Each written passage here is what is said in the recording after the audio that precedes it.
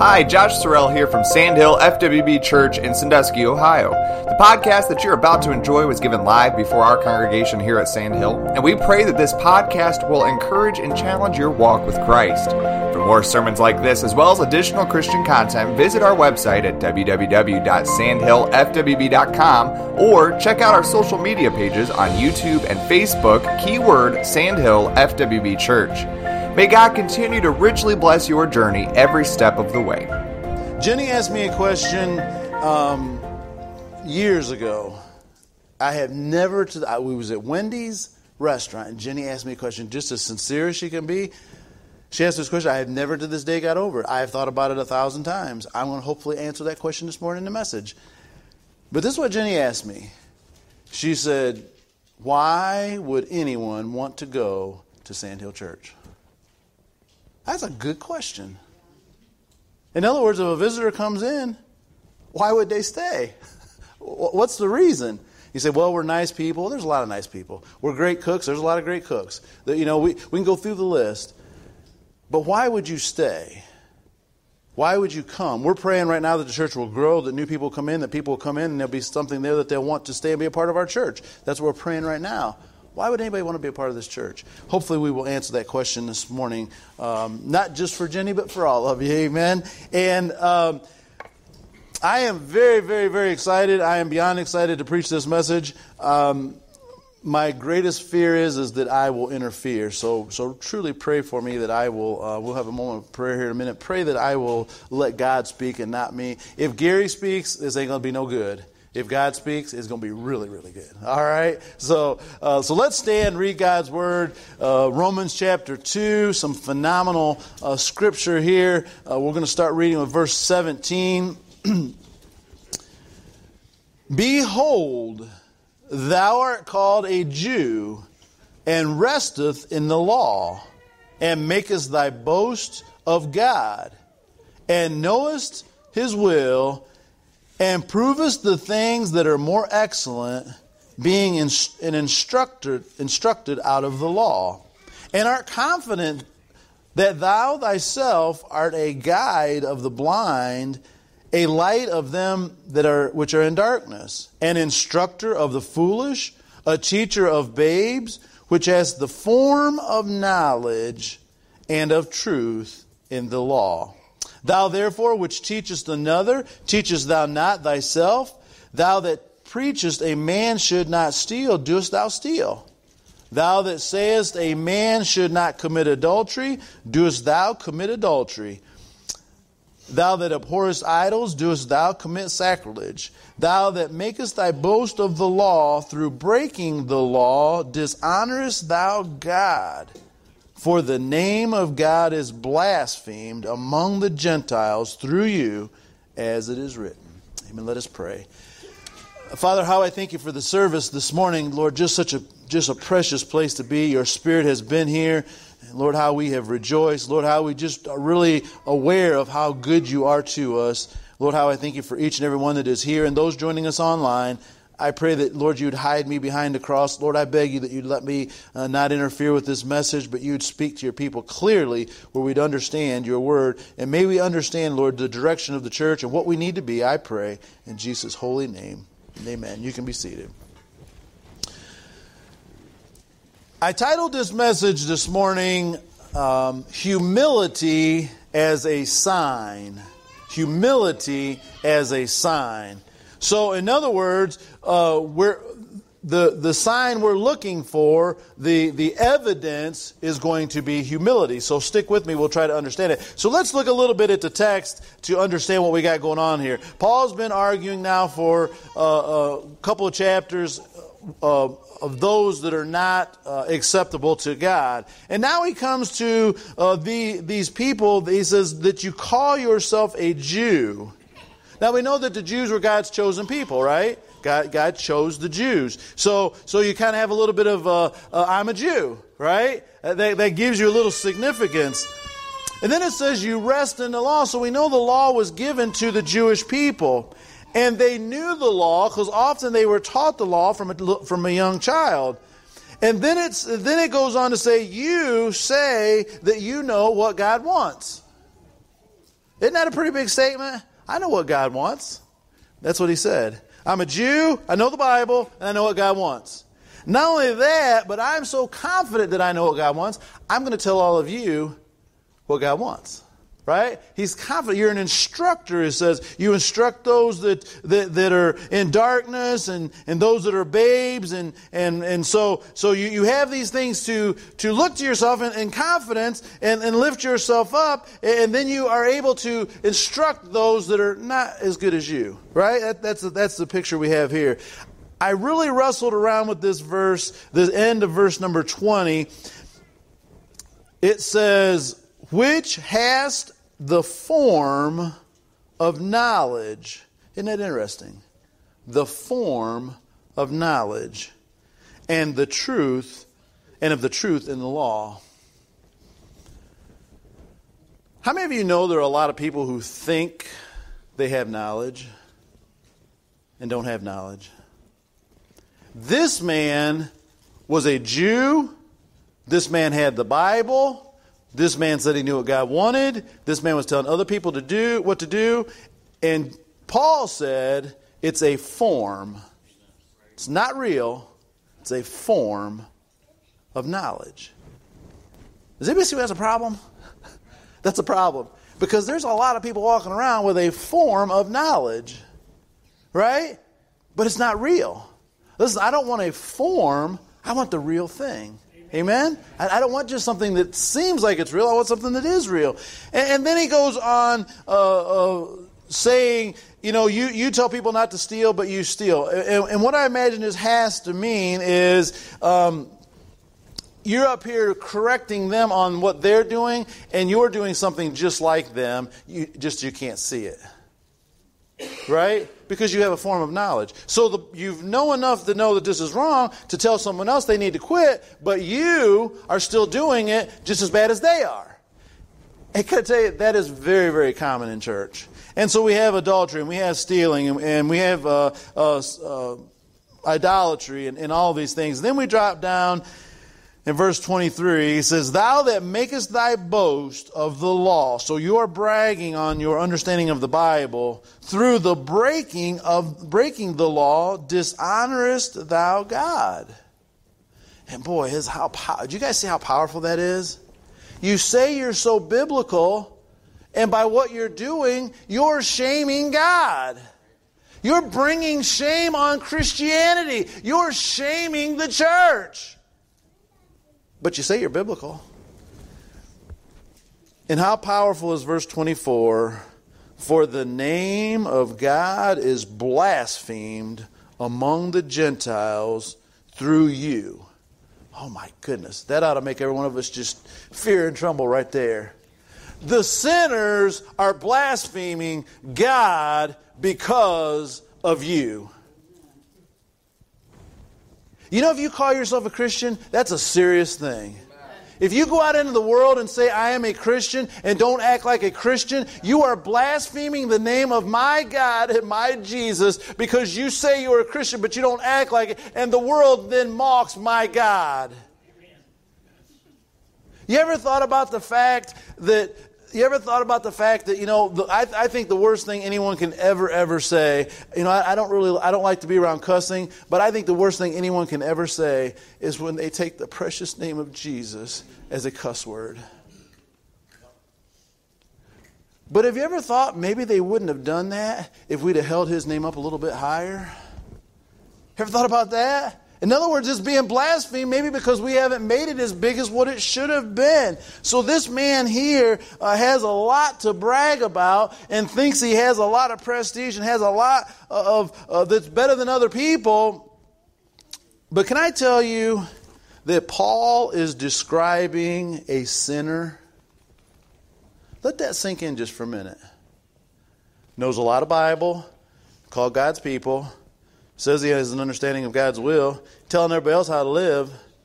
But Paul is describing sin. I'm not going to take time to prove that point. We'll prove that later. But Paul here is not talking about a saved person. Now, I think that's a pretty big deal. I think that's a pretty big deal, what this man says here. And I would like to talk this morning about humility as a sign.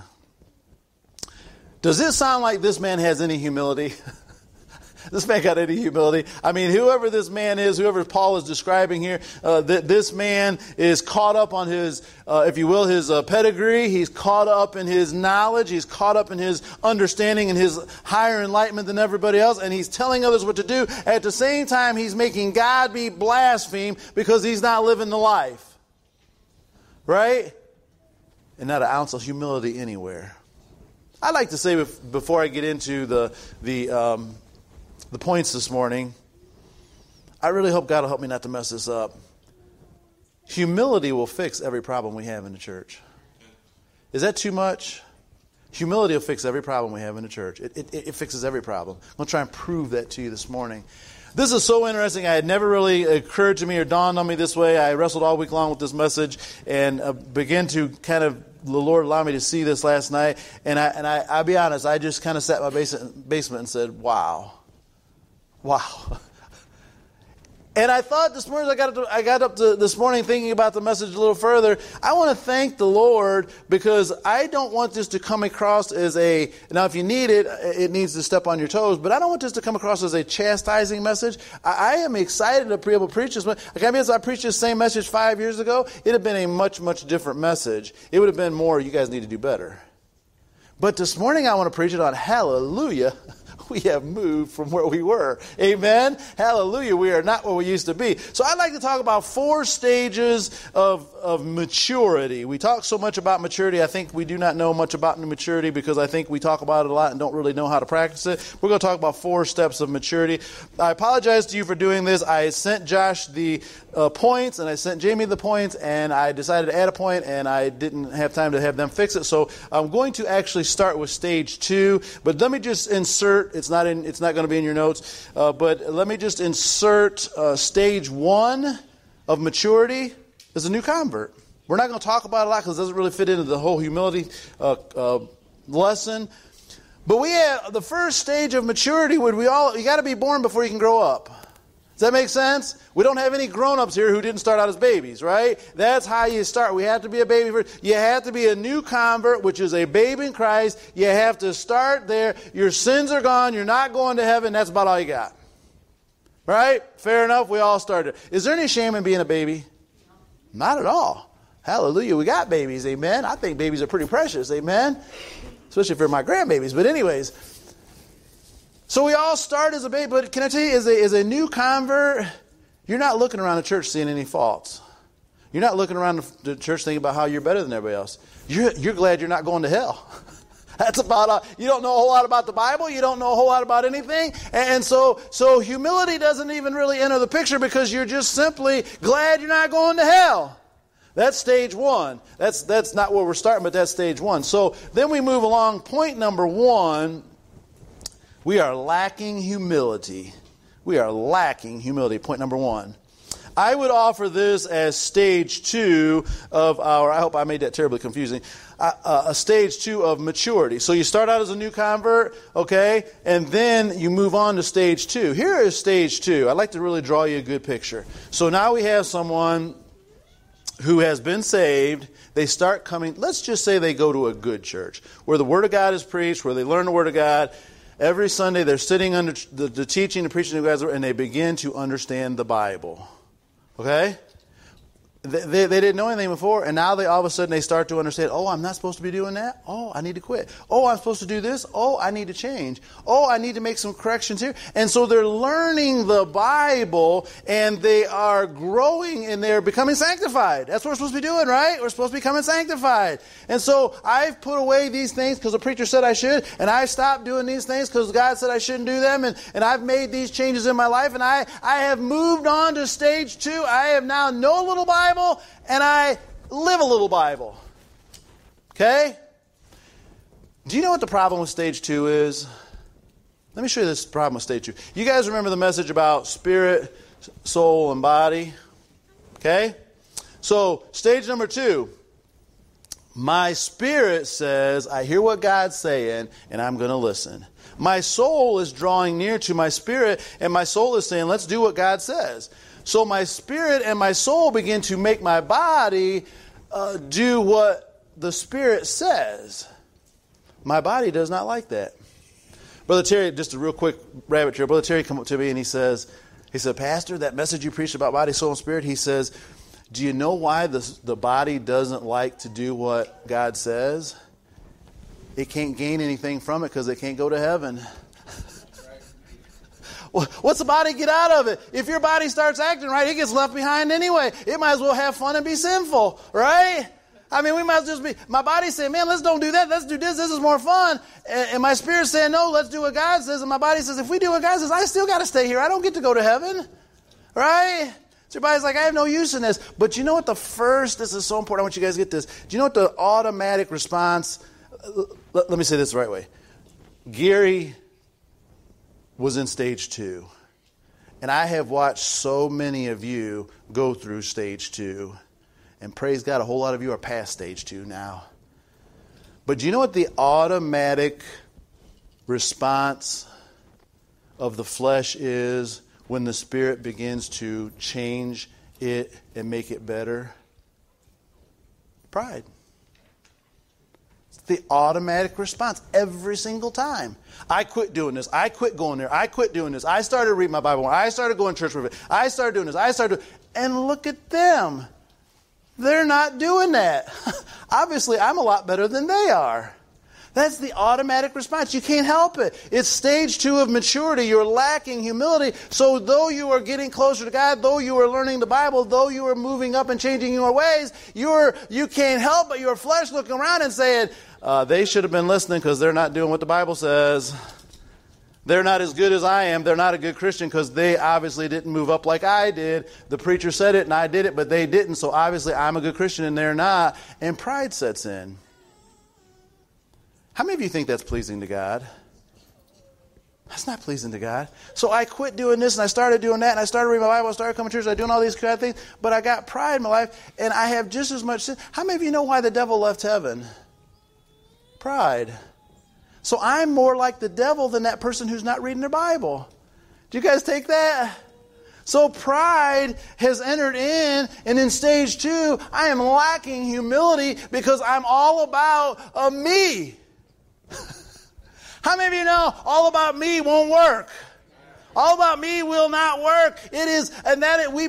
Our flesh becomes lifted up in pride, and though we are doing some Bible things, and though we are doing some Christian things, and though we maybe look a little better on the outside, our pride is raising us up, and all we can do is point fingers at everybody else. Has anybody ever seen any Christians like that? Sister Georgia, I can't do this because I'm the pastor. I'm not allowed. You guys are allowed to do this. I'm not allowed to do this. But so many people come up to me and they say, I can't believe them. And I want to say, I can't believe you. Right? That's what I want to say. Because you got sin all over the place, but all you can say, Pastor, did you see them?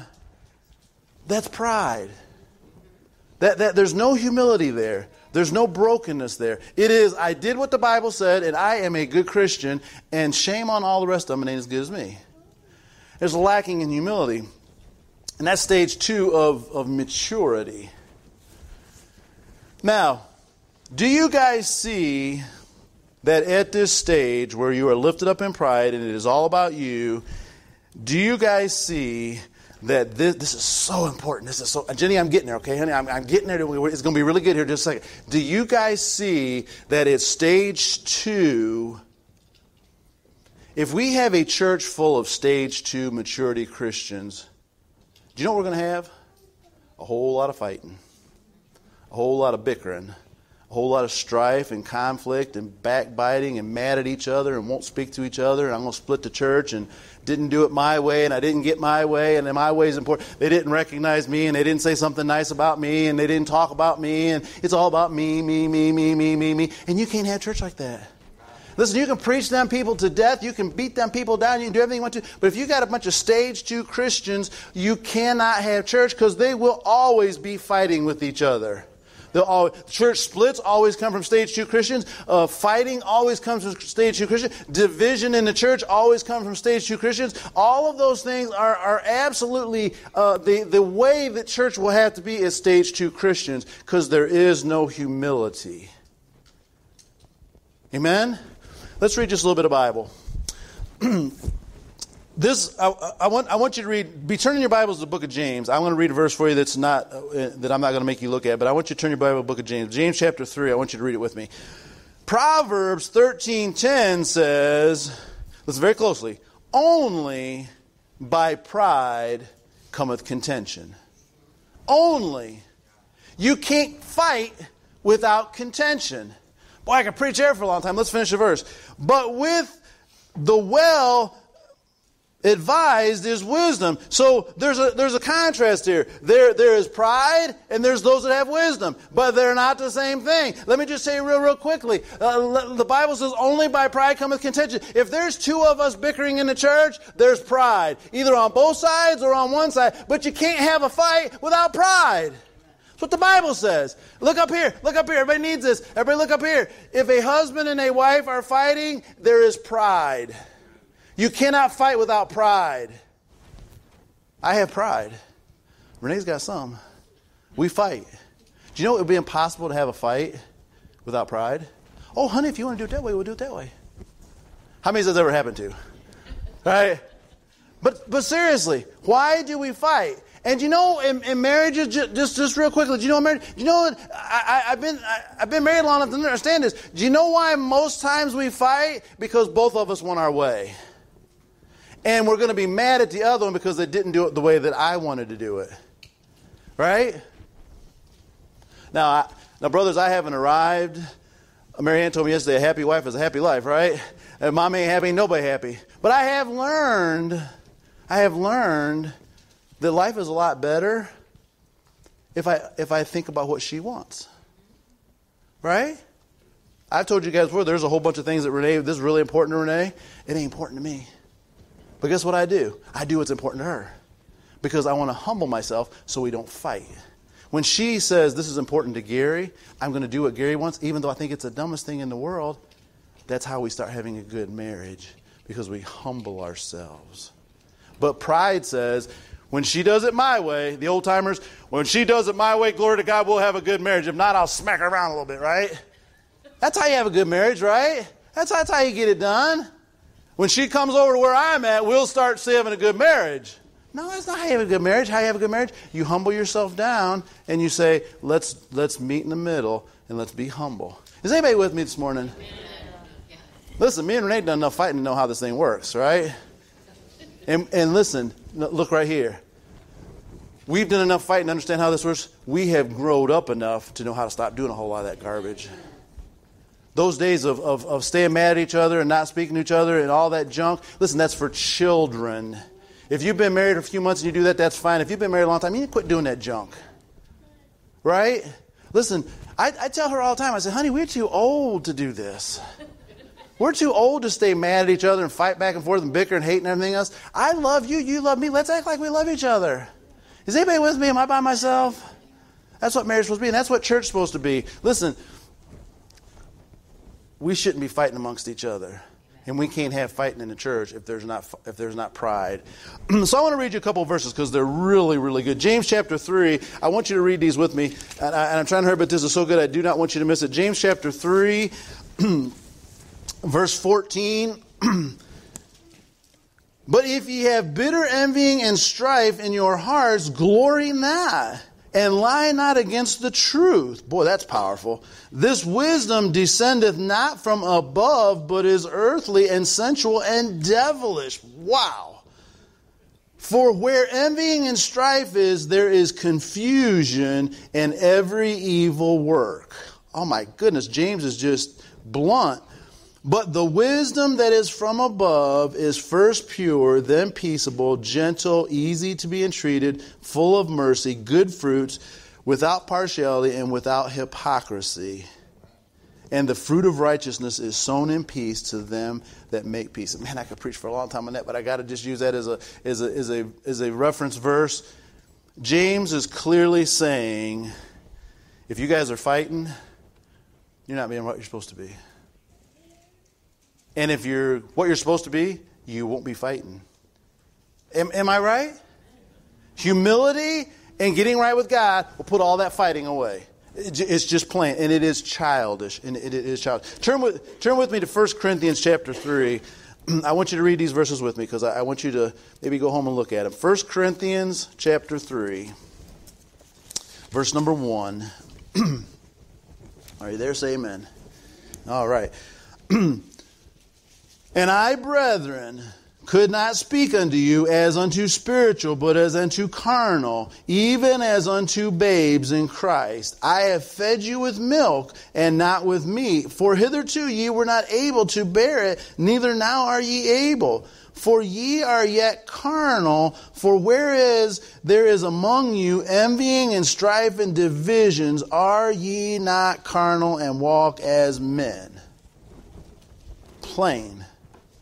If we're fighting amongst each other, we're a bunch of babies. We're immature. We've not grown up. Listen, you can't be fighting amongst each other and say, I'm mature. I've seen people try to pull that trick. I'm mature, and just like this guy in Romans. I'm wise, I know the Bible, I'm living right, and they're not, and that's the reason I'm mad at them. Listen, you can't do that. You can't do that. Real quick, you don't have to turn there. Let me just read it. We all know this, probably most of you can quote it, but let me just read this to you real quickly. I think I got it marked here. The fruit of the Spirit. The fruit of the Spirit. We all know the fruit of the Spirit, right? This just really stood out to me big. We know the fruit of the Spirit is love, joy, peace, long-suffering, gentleness, goodness, faith, meekness, temperance. Against such there is no law. What is missing there? What the fruit of the Spirit? When the Holy Spirit's living inside, what's missing? There is nothing on the list about being mad. There's nothing on the list about bitterness. There's no room for it. There's nothing on the list about getting upset or your feelings hurt or offended. There's nothing. It is saying you walk all the time 24/7 with love and joy and peace and gentleness. That is the Christian life. Josh said that God lives through you. You say, I can't live that way. If you get you out of the picture and let God live through you, you can live that way. You wouldn't have to be upset all the time. You could have joy and peace and get along with everybody. Amen. That's what we need. So if you have a church full of stage 2 Christians, you're going to have a lot of fighting going on. A lot of bickering, a lot of fighting back and forth, a lot of can't stand each other, church splits, all of that. I don't want to be a stage 2 Christian. Can I just say this? I have been a stage 2 Christian. You can't get there without going through stage 2. It's the automatic thing your flesh does. You get saved, you learn a little bit, you move a little bit, and then you get proud. And then you fight with everybody and find fault with everybody else, and then you figure out you were wrong, and then you move on. That's how this thing works, right? So now we move past stage 2 and we go to stage 3. So point number 2, made that confusing, I apologize. Point number 2, learning the truth. This is so very important. So in the stage before this, when we were lacking humility, we understood that adultery was wrong. We understood that killing was wrong. We understood that stealing was wrong. We understood I understand the Bible. I know that it's wrong to steal. You don't understand the Bible. Okay? You have the very basics down. This next stage, when we're learning the truth, we go on a little deeper. We begin to understand that this book doesn't simply say, do not commit adultery, do not kill, and do not steal. But this book says things like, you're no good. You guys get a study diet. You guys keep coming back. I don't know what's wrong with you. But you guys get a study diet almost every Sunday of me telling you that all of you guys are no good. But you know why I tell you that? Because you guys ain't no good. You guys ain't no good. When you read in this book and you get down a little deeper, you're going to figure out this book plainly tells you you're no good. None of you are any good. You can't possibly be good. Listen, your flesh over here is evil, wicked, and it is despicably bent towards sin. You have no hope of being good until you get in the Spirit and live where God is at. That's the only hope that you have. And so we're not good. And as you get a deeper understanding of the Bible, you begin to understand that Jesus died for you, not because you did one or two things wrong, but because you were wicked and needed to go to hell. When you understand that and you really grasp the deeper understanding of the Bible, a lot of people, I don't want to study the Bible. It's not interesting. It's boring. I know what's right and wrong. I don't need a Bible. And they have a very, God help me, they have a very shallow understanding of the Bible. And they want to fight with everybody who doesn't agree with them. But as they go deeper and they learn more of the Word, they begin to find out that they are a rotten scoundrel and they have a hard time fighting with anybody else because they figured out they're bad. Can I say your pastor went through that? Some of you have been here long enough, Sister George. Some of you know when I was in stage 2, I thought I had it and thought nobody else did. And then I figured out I don't have it. Right? And then I said, I can't be mad at anybody else because I don't have it either, right? So all of a sudden I got a little bit of humility when I realized what the Bible said about me. Because I'm no good. And as I learn a little bit more and I grow a little bit more and have a little bit more truth, understanding of the Bible and of what God says, how many of you know that the closer I get to God, this is really important, please listen. The closer you get to God, the more you're going to see your sin. You don't see your sin when you're far away from God. You start getting close to God, and all of a sudden your sin starts sticking out, and you think, oh my goodness, I'm not going to correct anybody. I am horrible. Why do they even let me go to church? I'm such a bad person. Because you're getting closer to God. Some of you here, some of you at church, you don't see any of your sin because you're not very close to God. Some of you are very good Christians, and you see your sin plainly because you're getting closer to God. Is this making sense to anybody? So, We're learning to grow. We're recognizing the desperate need that I have for salvation. I'm finding it's hard to come down on others because I find that I am desperately in need of God's mercy. Now, this is really exciting. Here's where it gets good. I'm getting there, Jenny. Hang on. This is where it starts to get really good. In this stage of learning the truth, this is stage 3 of maturity, the church starts getting along. Can we just stop right here and shout hallelujah? Some of you ain't been here long enough to know what I'm talking about. Can we just start here and shout hallelujah? We're getting along. We're loving each other. We like being together. We have fun. Church is a family where we all want to be together. That's what church is supposed to be. It was not designed to hate each other. It was designed to love each other. It begins to be fun to come to church. I see you guys come in here on Sundays and you got a big smile on your face and you look like you want to be here. And the congregational singing starts. You guys are on your feet, clapping your hands, smiling and happy to be here. We're having fun here in church. That's what church is supposed to be. It's fun. Now I want to ask anybody to raise their hand. And I know we got people here from all different churches and all different things going on. But has anybody ever went to church when it wasn't no fun at all? Anybody ever went to church when you knew half of them hated the rest of them? Everybody went to church is kind of just holding your head down and hoping nothing didn't explode? Is that church? That is not church. Is that what Jesus died on the cross for, is to give us a bunch of people who hated each other? He died on the cross to bring a bunch of us together so we get along and love each other. And that's what happens when you gain a little more knowledge and humble yourself. Amen? That's what happens. So stage 3, we start getting along. Offenses become rare and unacceptable. People getting their feelings hurt, people being upset, people being mad, people falling out with other people. It gets to be rare. Instead of an everyday occurrence that we just know is going to happen, well, who's going to blow up today? It's just a rare thing because we're learning what the Bible says. The congregation starts having a realistic look in the mirror. Did you get that? You actually see yourself. Oh my goodness, I'm messed up. I'm sinful. I don't mark up to God's word. I'm not what I need to be. How can I be finding fault with someone else? Because I see how I really am. When you learn the truth of God, it will take the pride out of you. Because pride is really ignorance, thinking you are something that you are not. And that's exactly what the guy in Romans chapter 2 was. And I have here in my notes, many never make it to this stage. I want you to just think about that for a minute.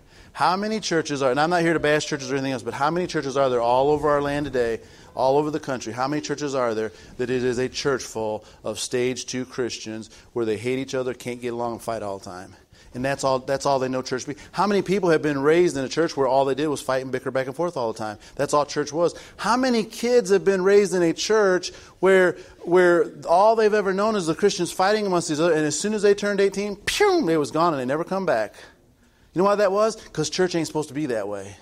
Church is supposed to be love and getting along and mercy and grace. That's what church is supposed to be. But how many Christians never, ever get that? Listen, this has nothing to do with how long you've been saved. I don't care if you've been saved for 6 months or 50 years. This has nothing to do with years. It has to do with growing up. And there are a lot of people who have never grown up, and there's a lot of people that I know today. There's a lot of people I know personally today that have been saved for a long, long time, and they're still in stage 2. They see everybody else's faults. They're always wanting to fight, and they've just never grown up. But praise God, a lot of people here have grown up. Now, the last stage is really, really exciting. Really exciting. So we started out, we were lacking humility. Then we got to the stage we were learning the truth that, hey, I am not so hot after all. The third stage we come to is just so very exciting. The third stage is living like Jesus. What would it be like to have a church full of people that live like Jesus? What would that be like? Now, it's not, look how good I am, look how bad they are. Now it's not, I can't believe they're not a good Christian. Now it's not, let's fight back and forth over what I want. Now it's not, I didn't get my way, I got my feelings hurt, or they didn't mention my name and I don't want to come back to church. It's none of that junk. There's none of that going on. And we're no longer talking about me. We're talking about Him. It's about Jesus. Now, at this stage, it's not about me. If I come to the church and work my guts out all day on Saturday and the pastor doesn't get up and brag about how great I am, I don't say, well, I'm never coming back. Amen. Everybody knows I'm a John MacArthur fan. I watched him this is just a little funny, little joke.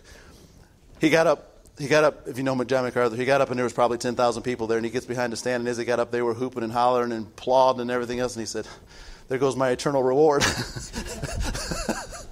You guys just ruined it for me, right? Listen, if you want to come out here and work all day on Saturday so I can brag on you, you don't get anything from God, you just get something from me. Who would you rather get blessed from, God or me?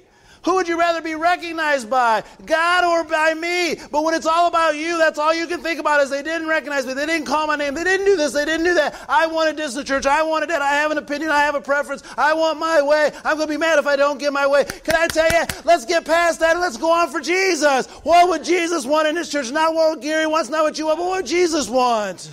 When we get over us, we won't be fighting anymore. If every one of us come to church and we said, I am scared to death, I just want to do what Jesus wants, then we couldn't possibly fight. It'd be impossible to fight. How are you going to fight if you're doing that there? Now, if I come in and say, I know I want what I want, and Bessie wants something different, and I am mad at Bessie because she doesn't want the same thing I do, we're going to fight. Right? But if we both come in here saying, I want what Jesus wants, it doesn't really matter what I want or what Bessie wants. It doesn't really matter. It's irrelevant. Right? Is anybody with me?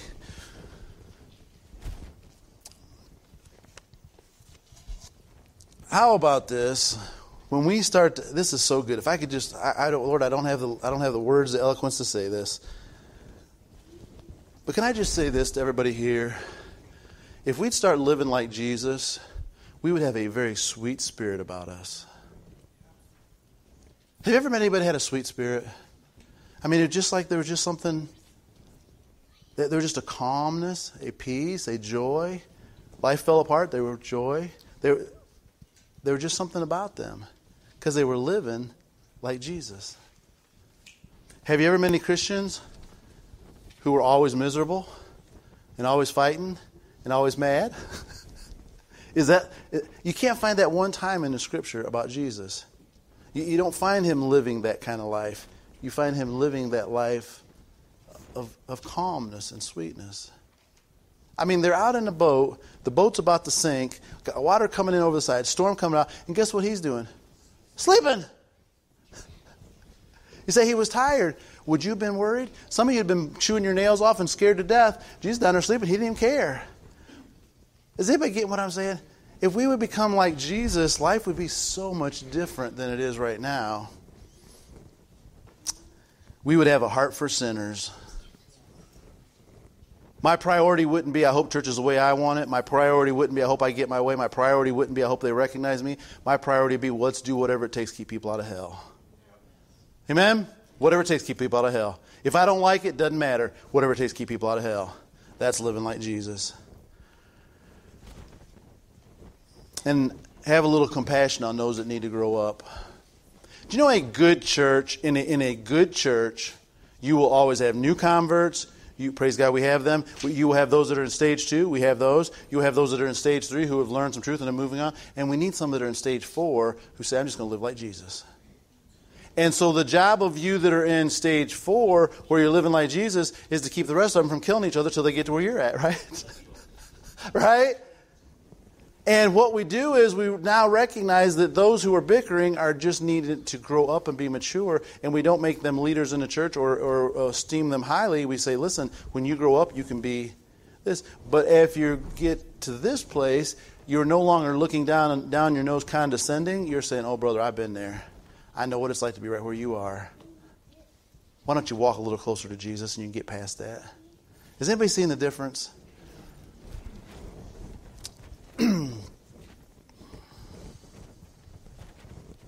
This stage is focused on Jesus not getting and not getting their way. It isn't about you, it's about Him. Church becomes fun. We love each other. Get this. This is so important. There's a unified goal. Church on purpose. It's not everybody coming out here for their own thing. We are all working together because we have a unified goal. To worship God, go by His word, and keep as many people from going to hell as we possibly can. And everything else really doesn't really matter. It's a unified goal. So if we have a congregation that has a unified goal, and then we love each other, and that it's fun to come to, and that it's all focused on Jesus, not all focused on each other, that is going to be a very fun church to come to. Amen? And I believe that today some people say, well, I'm looking for a church that has spirit in it. I'm looking for a church where they're friendly. Or I'm looking for all these different things. But you know what I think? You know what I believe everybody, maybe they don't understand it. Maybe they've been in church forever and they still don't understand it. But you know what I believe every person on the planet is looking for? I believe it's looking for a church where there are stage 4 maturity people who are talking all about Jesus and they're not worried about themselves. Because that church is going to be fun to go to. And that church is a church you're going to want to be a part of. And that church is a church that something's happening because God's working in it. And that church is a church that everybody wants to be a part of. Amen? It ain't about having a great preacher. It ain't about having great singers. It ain't about having all these different things we think. It ain't about lying. It is about, this is not about me. This is about Him. And when you come in here, if you want to be a part of us, it ain't going to be about you. It's all going to be about Him. When you do that, people can't stay away. You know, I believe that God wants to build this church. I believe God wants to grow this church. I believe God wants to see souls saved. Can I tell you what I really believe? Can I just be real honest with you and transparent for a minute? I'm trying to brag on you guys, but can I just be real honest? I don't believe we could keep but packing this house out if we just get out of the way. Am I alone? See, how do we get the church to grow? Get out of the way.